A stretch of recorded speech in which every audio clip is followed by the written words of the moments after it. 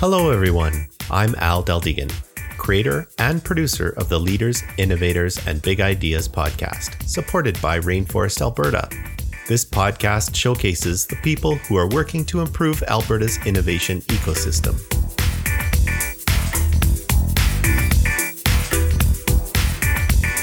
This episode is hosted by Adam Ludgate. Adam is a technical leader who is involved in the startup tech community and is enticed by new and innovative ways of solving problems with technology.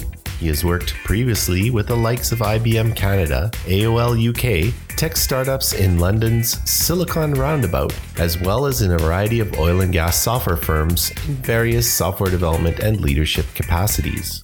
In this episode, Adam interviews Scott Gravel from Adabotics. Take it away, Adam. Hi, I'm your host, Adam Ludgate, and today I am speaking with Scott Gravel. He's the CEO and co-founder of Adabotics. Good morning. Thanks for joining me, Scott. Thank you. I appreciate the opportunity to have this chat. I know you're a mega busy guy and have a lot on your plate, so I really appreciate you taking the time to chat with me. So just to kick the conversation off, let's hear a little bit about you, about your background, your early beginnings in career and what you led you up to where you are now at the chair at Adabotics. It's your typical, path, a degree in nursing followed by cabinet making, leading to tech entrepreneur. I'm the least qualified person on the planet to have my job. If you look at my resume, my background was really in building things. I left university, and then went into new home construction and cabinet making, and eventually made skateboards. And none of that necessarily prepared you to be the CTO of a robotics company. A little ADHD probably helped, a voracious learner. But after the skateboard business, I had created a digitally integrated manufacturing environment here in Calgary. And then I started just getting farmed out to companies that were implementing digital manufacturing technologies and wanted some help. So I started consulting to the manufacturing industry. And it was during that I got the crazy idea for Adabotics. And I spent then 2 years trying to find reasons not to do it because it scared the shit out of me. After having a failed skateboard business, where you're trying to sell to skate shops, a good order was $5,000.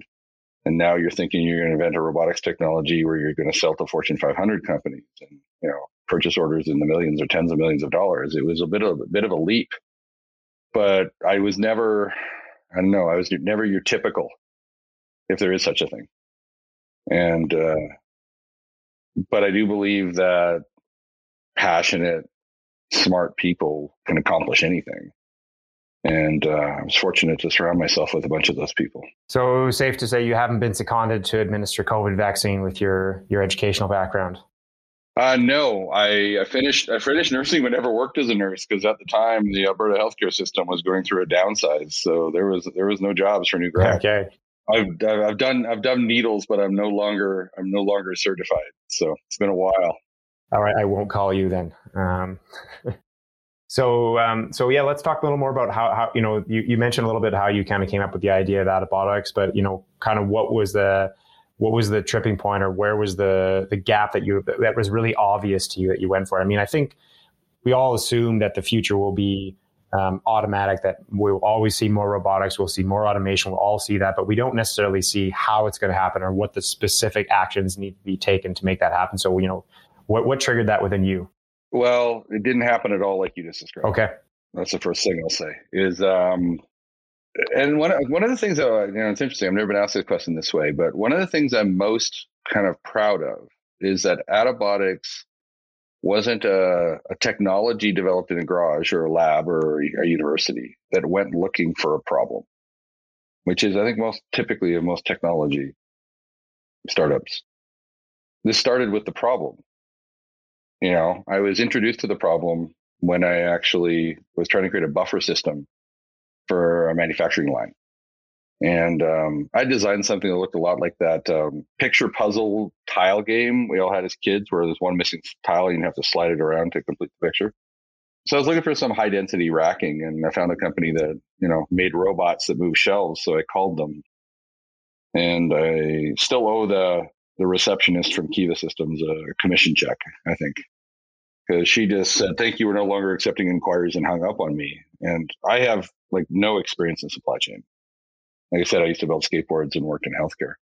And then I started looking at why Kiva didn't want my business. And well, it made sense as soon as I discovered that Amazon just paid over $750 million for them, and they were busy. But then I started looking at the problem of supply chain. Why did Amazon buy a robotics company? What was the problem they were trying to solve? And the problem in this is a massive change in consumer behavior. E-com was growing, and the technology used to send stuff to the store does not support sending individual items to you. It's that simple. The technology built to send a case of t-shirts once a week to the back room of a store doesn't get your t-shirt out same day with your, I don't know, your shaving lotion and a set of snap washers. The variability is huge. So I started looking at that problem and going, okay, how would you solve this problem? Now, I was either naive enough or stupid enough, I don't know which one, depends on who you ask, to actually start with a blank sheet of paper on a whole new hardware platform. And that idea right there was the challenging one, especially the challenging one to sell to investors. But by starting with a blank sheet of paper, I just told myself that I'm sure nature already has this problem figured out. And I went looking. And I just kept looking and was frustrated that I didn't find anything. Until I saw a little documentary on leafcutter ants. And a researcher named Dr. Walter Chinkle was pouring molten aluminum down a leafcutter ant colony in the jungle to excavate the inside of that colony to see what it looked like. And in seeing that excavation, that aluminum casting, the aha moment happened. And that was, how does the world change if we access stuff vertically versus horizontally? The common thread in everything that I saw that I was researching for automated systems was they were still human-centric. They were still an automated version of the environment that we exist in, including like the grocery store, Rows and aisles. Because we walk on the floor, we drive on the floor, we need to access things from a two-dimensional plane, but ants don't. And so when I saw that, I grabbed my old business cards and I ripped them all up in half. And if we ever have a chance to meet face to face, which I hope we do, I'll give you one of my business cards, and they're half the size of a normal business card. And that's not to be cute. It's not because it matches the logo. It's because it is the origin story of Adabotics, is playing with the little business cards and rearranging them on the tabletop, on the table that's right behind me in our chat, actually. That led to a whole new geometry. That new geometry led to a new type of robotics platform and a new way of thinking about operating a fulfillment center for each items. And that's the difference, each item versus cases. And basically, I can credit all of our innovation and to Ants, and I'm very, very thankful they don't carry copyright lawyers. Because we rip them off, and we continue to rip them off. And there's something beautiful about taking a very simple organism, but en masse, and giving it a simple set of rules, each one to interact. But out of that comes from very complex behaviors that don't necessarily need to be managed. They just evolve. And that's a fascinating journey for us to see how that mindset continues to evolve the technology. But it started with a problem. The problem is we buy more stuff online, and the technology to actually fulfill upon that really didn't exist. So we built it. Cool. Yeah, thanks for that. Thanks for the insight. And so the idea that you've just described, the problem that you described, and the solution that's currently operating on warehouse floors today, are those two the same, mm-hmm. or were there any pivots? No substantial pivots, which is amazing. I think that's a testament to the 2 years I spent looking for reasons not to do it. Autobotics was well validated before we ever, started making metal shavings. The idea is, instead of going through different stages and steps, can we store it? Can we sequence it, sort it, deliver it, then get the order belt, pack it and get it sorted to a door for shipping, all in one system? Now, us as a technology company hasn't pivoted, but some of our clients don't necessarily use the technology the way it was intended. That's been an interesting learning, is the amount of inertia that exists out there in the old ways. This is how we've always done it. But that's evolving as the problem continues to go. And there's a lot of brilliant people out there figuring out how to navigate through a challenging time. And, we're glad that we just, put a tool in, another arrow in their quiver to kind of work with. But the complete, soup to nuts beginning to end vision hasn't changed. That's very unusual. I think that's great.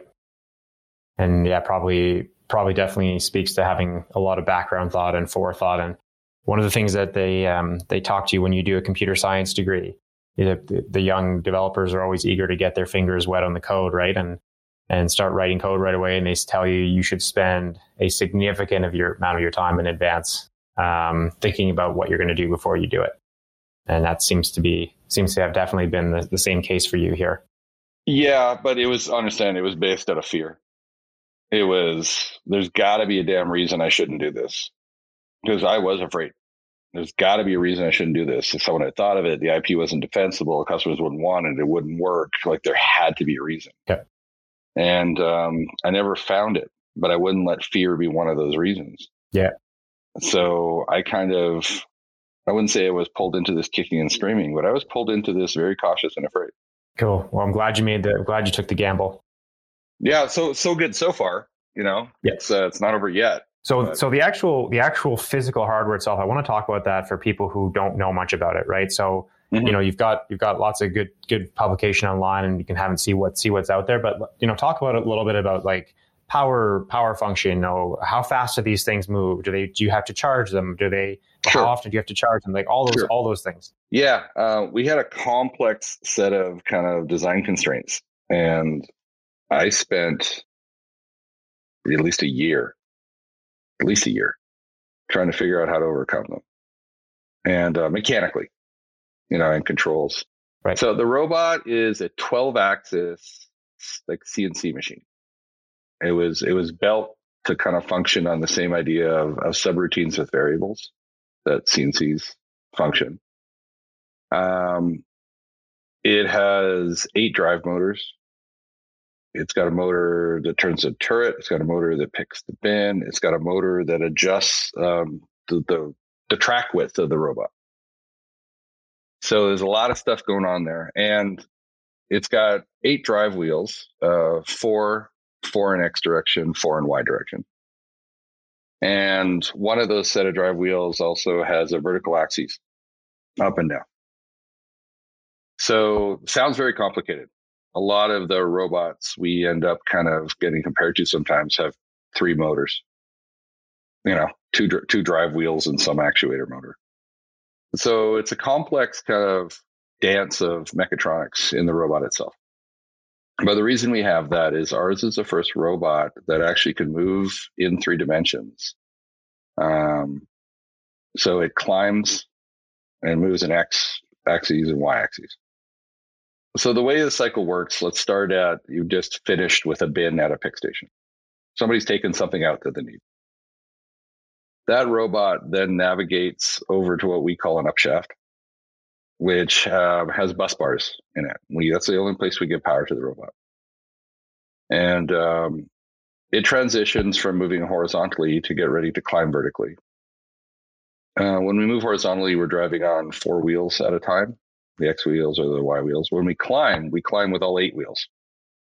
We pinch the corners, basically. And so we transition the chassis into a mode to climb vertically, which means we narrow the track width and we raise what We raise the set of dynamic drives, we call it.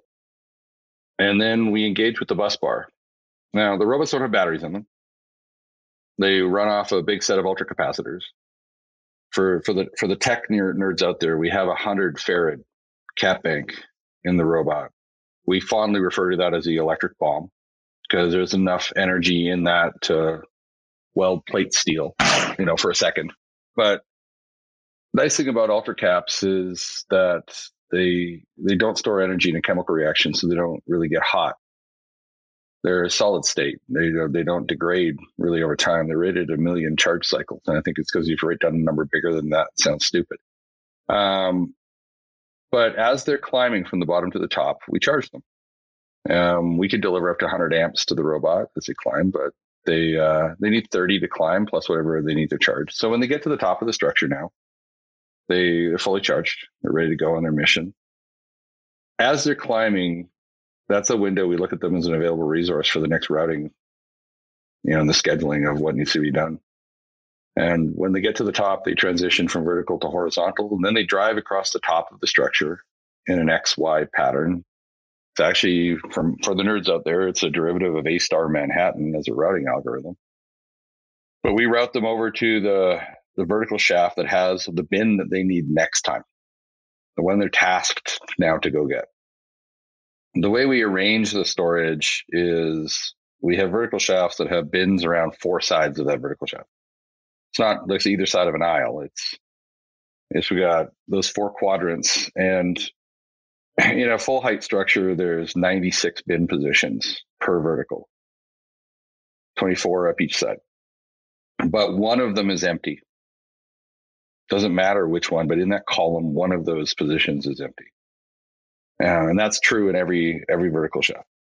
The robot always has a bin on it, except for a very, very small amount of time. So we go to what we need next, and we transition now from horizontal to vertical. And we're going to descend down to where that open position is, an empty position. And that's where we're going to put the bin that we have. Things never go back where they came from. And it's interesting over time how that ends up self-sorting the inventory off of popularity. But we go put the bin away, and then we're going to go get the bin that we need next. Now, interestingly, the only time the robot ever has to climb under its own power, stored energy, is when it's empty in one of these verticals, if need be. So it may climb up to whatever level and then face whatever direction it needs to go get the target bin. It retrieves that target bin, and in doing so, creating a new empty position for the next robot that comes through. So now we're going to descend out the bottom. An interesting thing, we capture all the regen energy as we fall from top to bottom. So when the robot comes at the bottom, it's pretty close to fully charged. Nice. Again.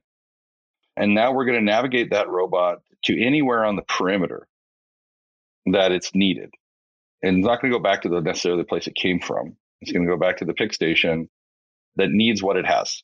And because we're not on a linear path, they're driving on a grid again underneath the structure, there's no fixed route to get from where they are to where they need to be. So that creates a lot of routing flexibilities. And it allows us to take the 3 items that you've ordered. Is 2.6, 2.8 is kind of your average e-com order. The 3 items that you've ordered and deliver them all to one place at the same time on 3 different robots in 3 different bins.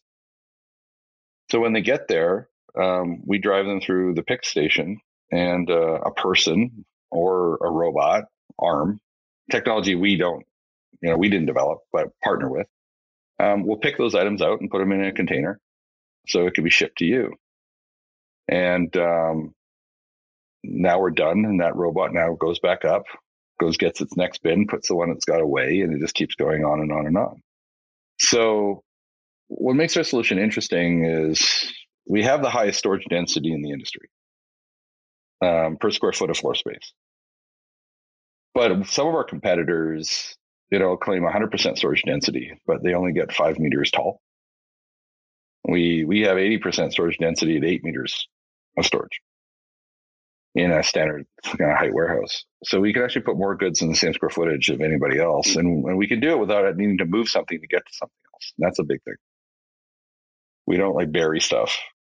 So, and any one of our robots can go get any one of our bins from any location and deliver to any location. There's great flexibility there. But it's also the combination of having the high storage density and the fact now that there doesn't need to be a secondary process, a downstream process to sort it, to sequence it, to collate it. That all happens within the same footprint. So we built it to be a pick engine for discrete picking of e-com orders. And we're not trying to modify its functionality from stuff that was designed to move cases. And in that cycle, so 3D robotics, a unique geometry, unique racking, unique bins, like we bit off a lot saying we're going to develop all of this because we didn't take anything that was already sitting on the shelf. But I will say that the robot is a unique combination of proven technologies. We didn't invent gearboxes. We didn't invent linear slides. We didn't invent that stuff. We didn't invent a motion control system. We just put it together in a pretty snug little package. You're an innovator. I'm a tinkerer. Yeah, I've always wanted to invent things, and I see myself as a creative problem solver. Is the way I see it. But oh, that's a really great description. I appreciate you breaking it down in such detail because I think that'll be helpful for a lot of people to really understand in detail how it all works. And so, what just for my own curiosity, how fast can these things go, and what are the weight restrictions? You know, I mean, you're dealing with e-com, which is typically not huge, heavy things, but I'm sure you've run up against this at some point. I'd be curious about that. Well, interestingly, the robots were designed to carry 120 pound payload. A robot can lift me about 190 pounds. Depends on how fast you want to accelerate and how fast you want to go, but they have the power to lift me. A bin, the biggest challenge has been actually a bin that supports 120 pounds without big deflection. So the system right now, we've got bins that handle 80 pounds, and we can put a welded bottom in the bins to get up to 105 pounds. But the robots, yeah, they can carry 120 pounds all day. Velocity, that's an interesting one. And that's been an interesting problem. They're designed to move 3 meters a second. And they can. Yeah, they can, no problem. But that's where I'll throw the butt in. This is where you start looking at complexity of some problems. Is ultracapacitors don't carry a stabilized voltage. Their voltage decreases linearly with the energy density in the cap bank. And velocity, the speed of a motor, is a factor of voltage. Higher the voltage, higher the motor spins. So managing velocity means that we have to monitor cap bank voltages, make the velocity proportionate to the cap bank voltage with a safety margin, communicate that to the routing algorithm, because now you have robots that can move at different velocities. And that's been an interesting evolution. I think we can get, now like a robot on its first leg or a fully charged leg with a good safety margin can get about 3.5, 3.6 meters per second. We climb at 2.2 meters per second. But what I'll say is speed is not the thing that makes them go faster. And no, it's how quickly we can transition them, how quickly we can make a left turn or a right turn, or because that's where the bulk of the time is actually spent. Our solutions have such small footprints that horizontal velocity ends up being a very, very small effect on overall system throughput, because we spend most of our time moving vertically past all the inventory. Interesting. And so, and are you guys, is this your first generation of them, or there's been a few generations of them? And are you, what's the next generation look like? I've seen a lot of stuff in the news about solid state batteries and commercialization of those, and that may have an impact on what you do maybe as a storage solution. Well, solid state battery is an ultracapacitor. Yeah. That's what it is. Yeah. So, we are currently right now testing what we'll say is our first true commercial version of the robot, the 5 series. And Adabot 1.0 was built in a garage in Okotoks. 2.0 is sitting on a stand when you walk through reception. But the 2.0, the 3.0, and the 4.0 robots look remarkably similar. Got it. They're evolutions of the prototype. The 5.0 is kind of the biggest departure we've seen from the original design. And the geometry is still all the same. The functionalities are all the same. But I'll give you an example. The 3.0 robot, the chassis was 50 separate pieces and 120 separate CNC operations. The 5.0 chassis is one piece with 2 CNC operations. We go from billet plate aluminum, fastened together with pins and bolts to now big die casting. And we had 12 motors in all of the robots to date. When we move into the 5, we still have 12 motors, but they're configured entirely differently. Like we used to have one motor that moved the dynamic drives, the wheels up and down, and we'd have to sequence them mechanically. Now we have 2 separate motors that we sequence them electronically. So in some places we have fewer motors, in some places we have more motors. But the reason being is we looked at all the stuff that either was a challenge to maintain or, required tuning or tightening. So we got rid of all the belts and pulleys. We got rid of anything that needed to be sequenced mechanically and just depended on the controller for electronic sequencing. And then we went to industry to find technologies to work as the actuators, so we didn't have to use things like camshafts to actuate horizontal motion and stuff like that. So it was a big build to mostly just improve reliability and decrease the amount of time we spent, servicing and maintaining the robots. But the fact that we have, 300 prototypes out in the field, that's a testament to how quickly the market pulled us in. And, we're just 4 years old. And now we're finally reaching a commercialized state of the hardware. But it's been a pretty steep climb. It's been a race. It's been exciting. That's great. So talk about those prototypes. Talk about, I think it was Nordstrom was one of the bigger companies that partnered with you. And so I'd love to know about the efficiency gains that have been seen because of all this. What have these companies seen on the real bottom line for their business before and after implementation? So our first pilot was actually with Gordon Food Services here in Calgary. And that was such an amazing serendipitous opportunity. Now, to understand the use of our technology, you got to understand, their business. Gordon Food Services delivers foods to restaurants. So you order a case of potatoes, case of tomatoes, case of prime rib, case of. So their business is designed around taking pallets of food and delivering them to the restaurant off your specific order. So they call it mixed case pallet, mixed case orders. But they also have a whole industry, a whole business unit that supports all of the utensils you need in a kitchen. Spatulas, wooden spoons, cake decorating nozzles, chainmail gloves for the butcher, So our technology in there now works as a vending machine for the people doing their order picking to pick all the single each items. So as they're building the pallet, they stop at our technology and they put in they're scanning their list of what they need, and the robots go get all of these things. So now this guy with a pallet isn't walking up and down an aisle to go grab one spoon, one cake decorating on one water testing kit. It all gets grouped in, takes to them. So we've taken some of the automation they had they were using for single item now, and we've freed it up for caseload for them.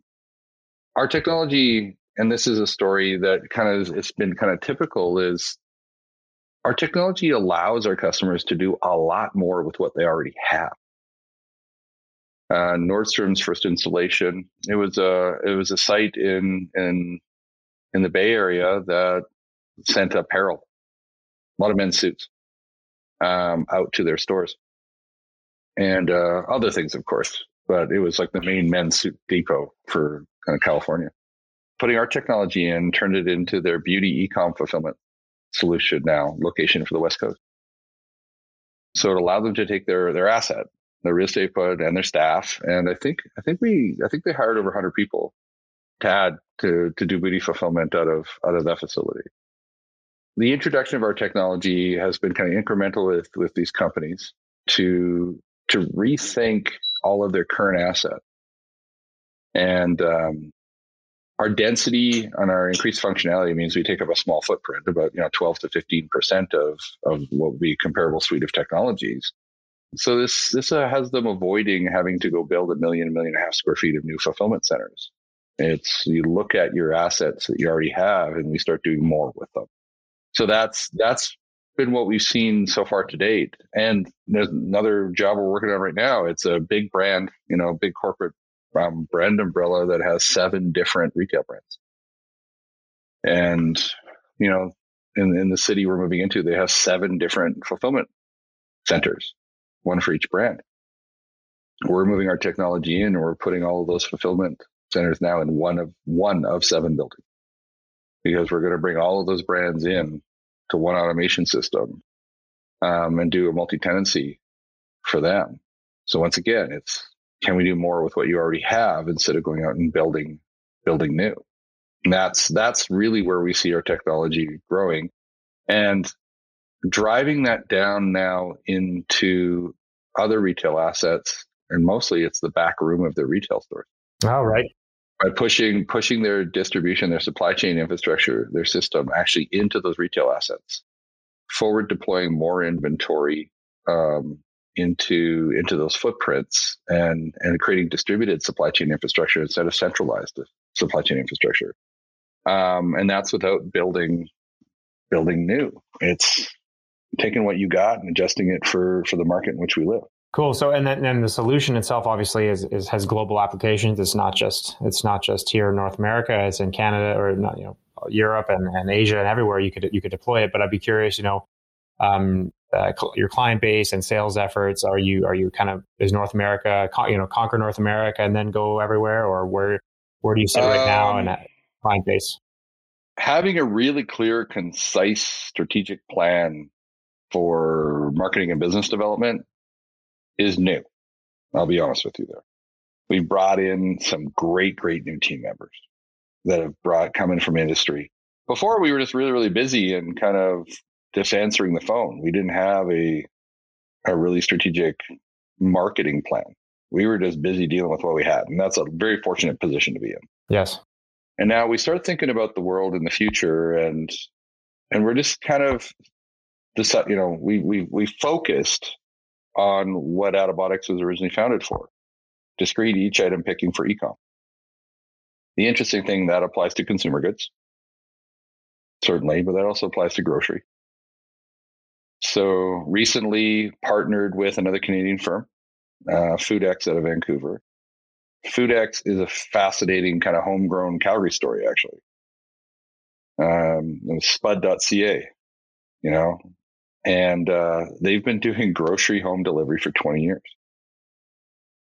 And the knowledge they have on grocery home delivery is massive. They took that information and converted it to a software platform.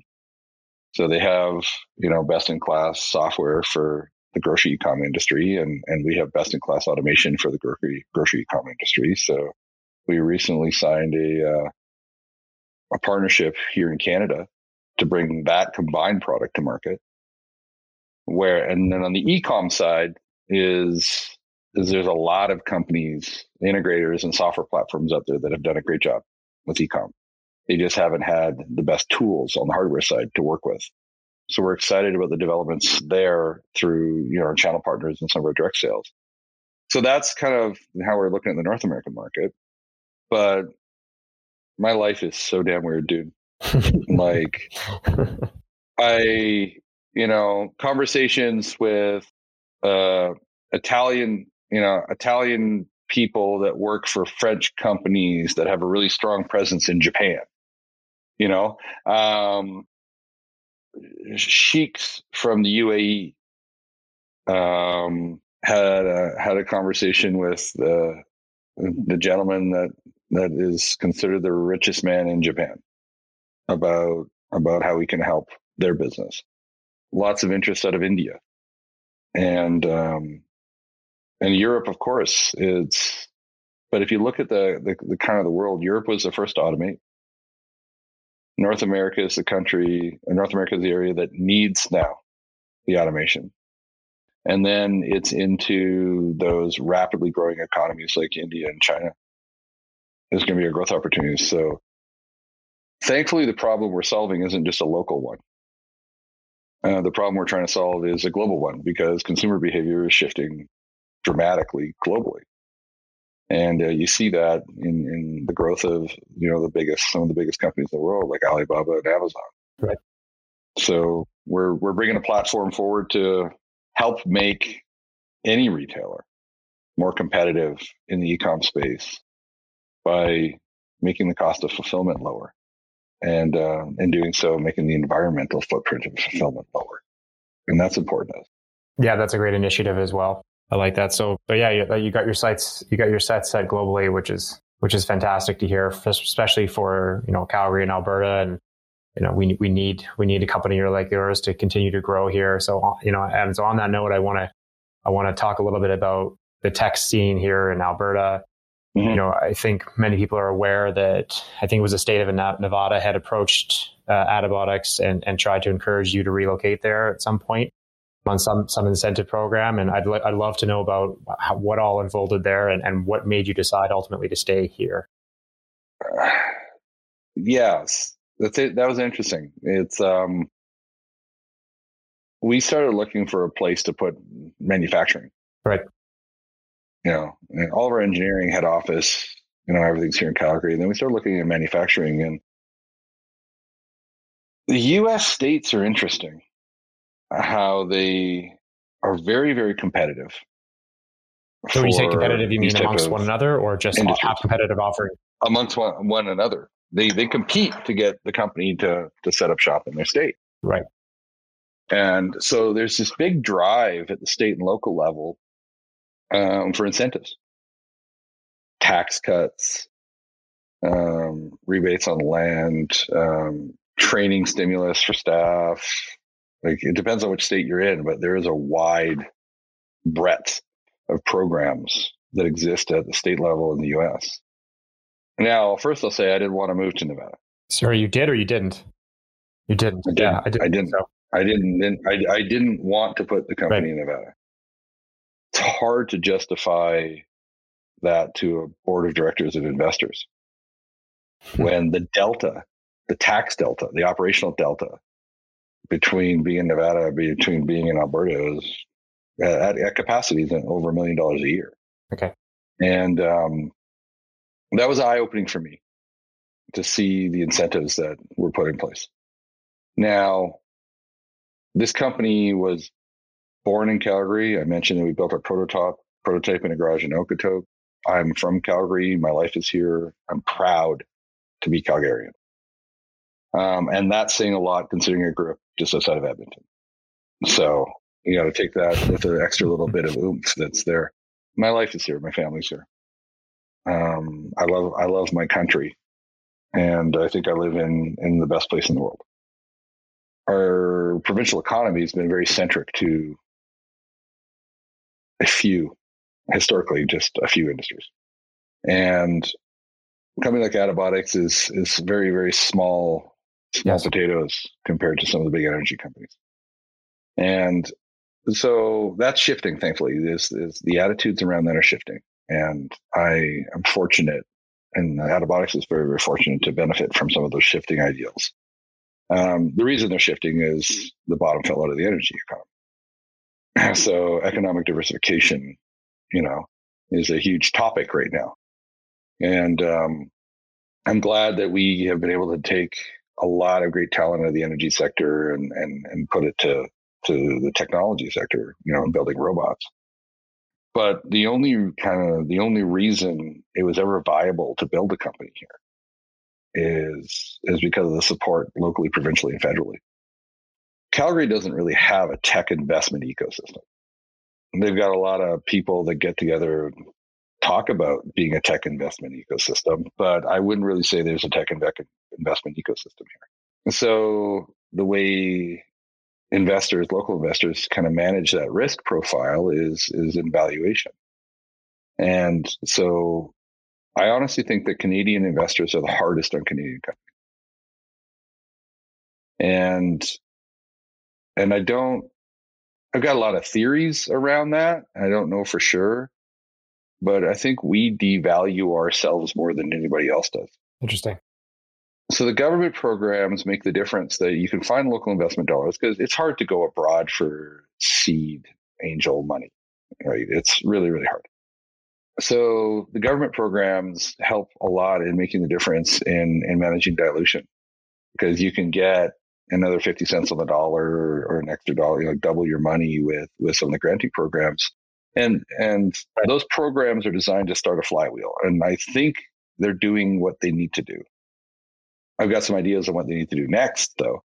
And that is that it's easier because of these programs to start a business here now, certainly. But there isn't a lot of incentive to stay. And we faced a big decision in our last funding round in the midst of COVID. It got to be a hairy time. It was lots of uncertainty. We had started funding before COVID. Clock was ticking. Borders were closed. We had to do something. And when I talked to all my Canadian advisors, they're like, "Oh, you should sell." Without exception, every single one of them was like, "You should sell." You talk to my American advisors, they're like, "Oh no, we're just getting started."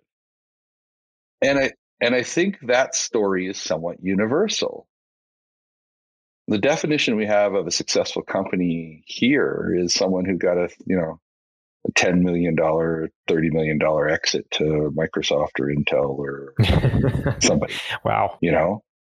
It's this exit of, measured in millions, which is a huge success. But I don't know why they think that someone south of the border can do it better.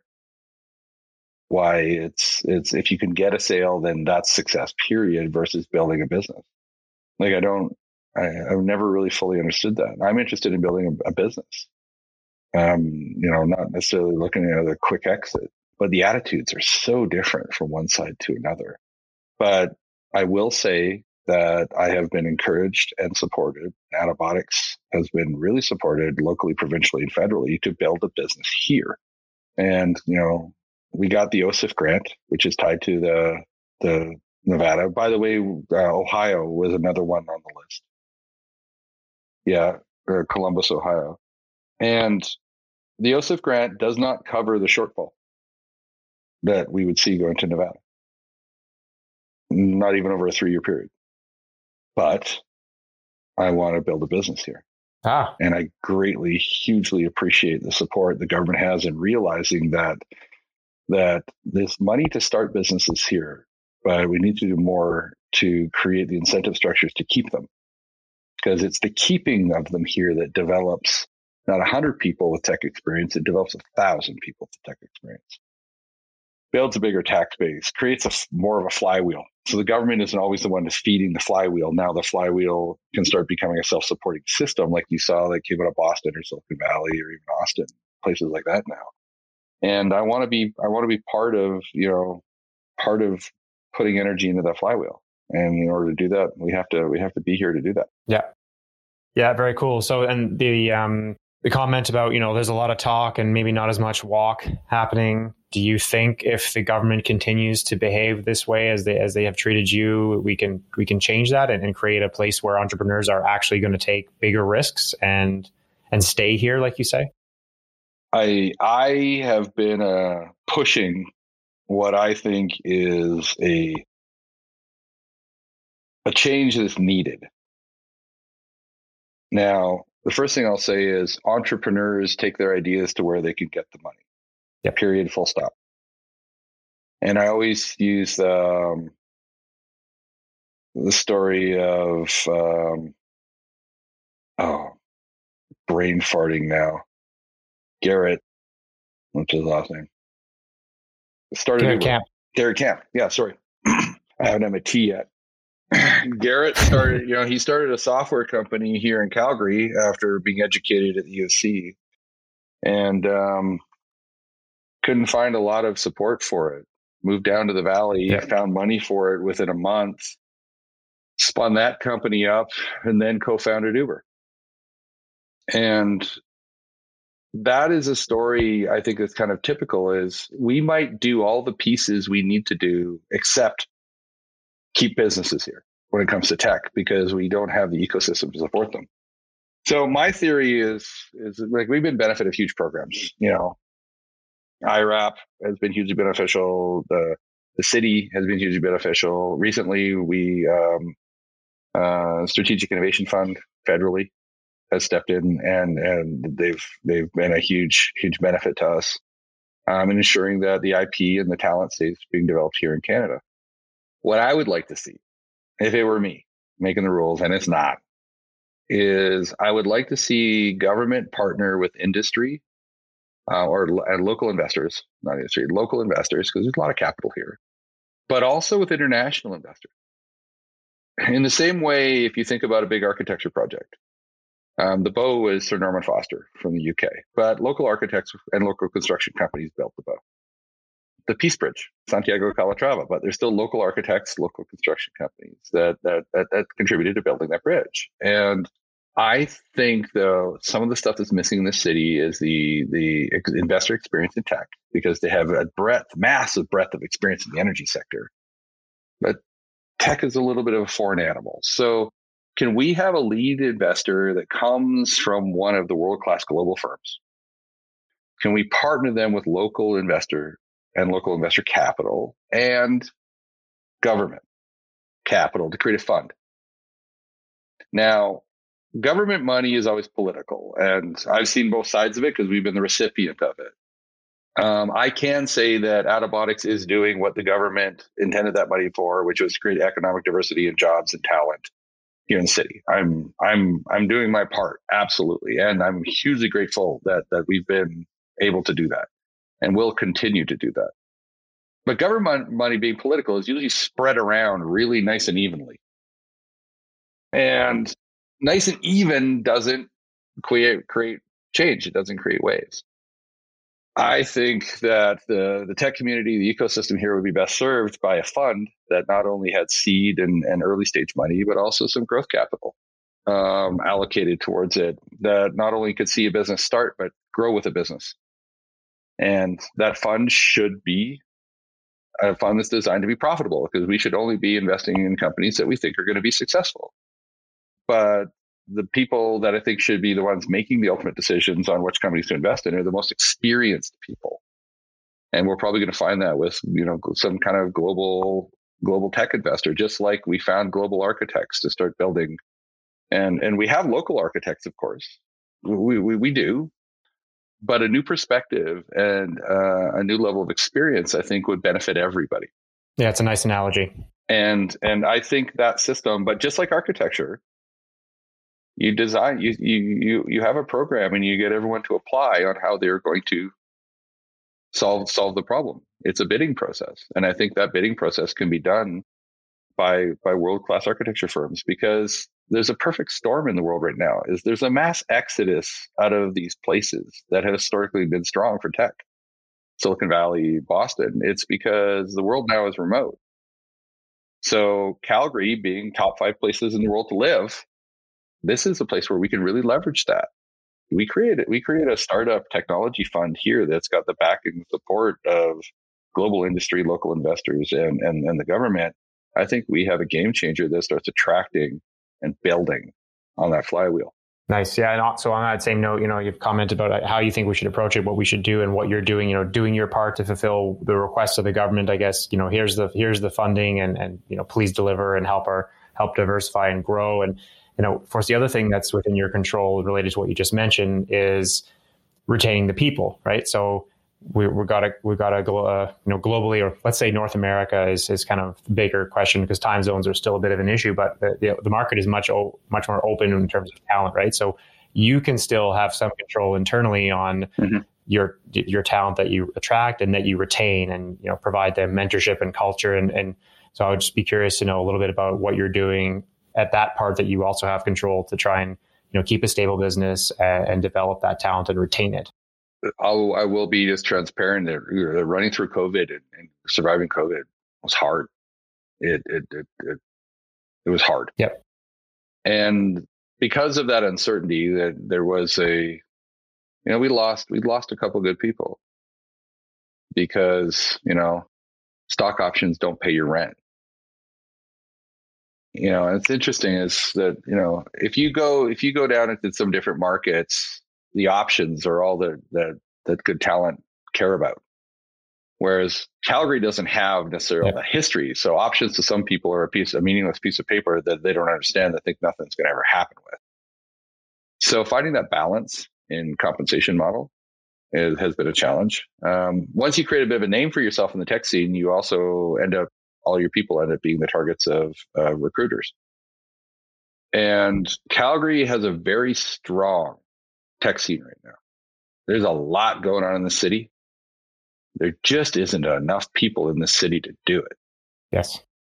So there's this kind of cannibalization of ourselves that we're doing as a community. And I see it with, some of the earlier funded companies are paying very attractive right now just to pull talent. And so we have to compete in that landscape, certainly. And I wish we could find a compensation package that we were able to hit everybody's hot button. Because to be honest with you, I'd rather pay someone a hell of a lot higher salary and not give them any stock options, because that's where all But I want people invested. I want people to get their share of what we're building here. But options in a startup don't become real money until there's some kind of liquidity event, which means an IPO or a sale.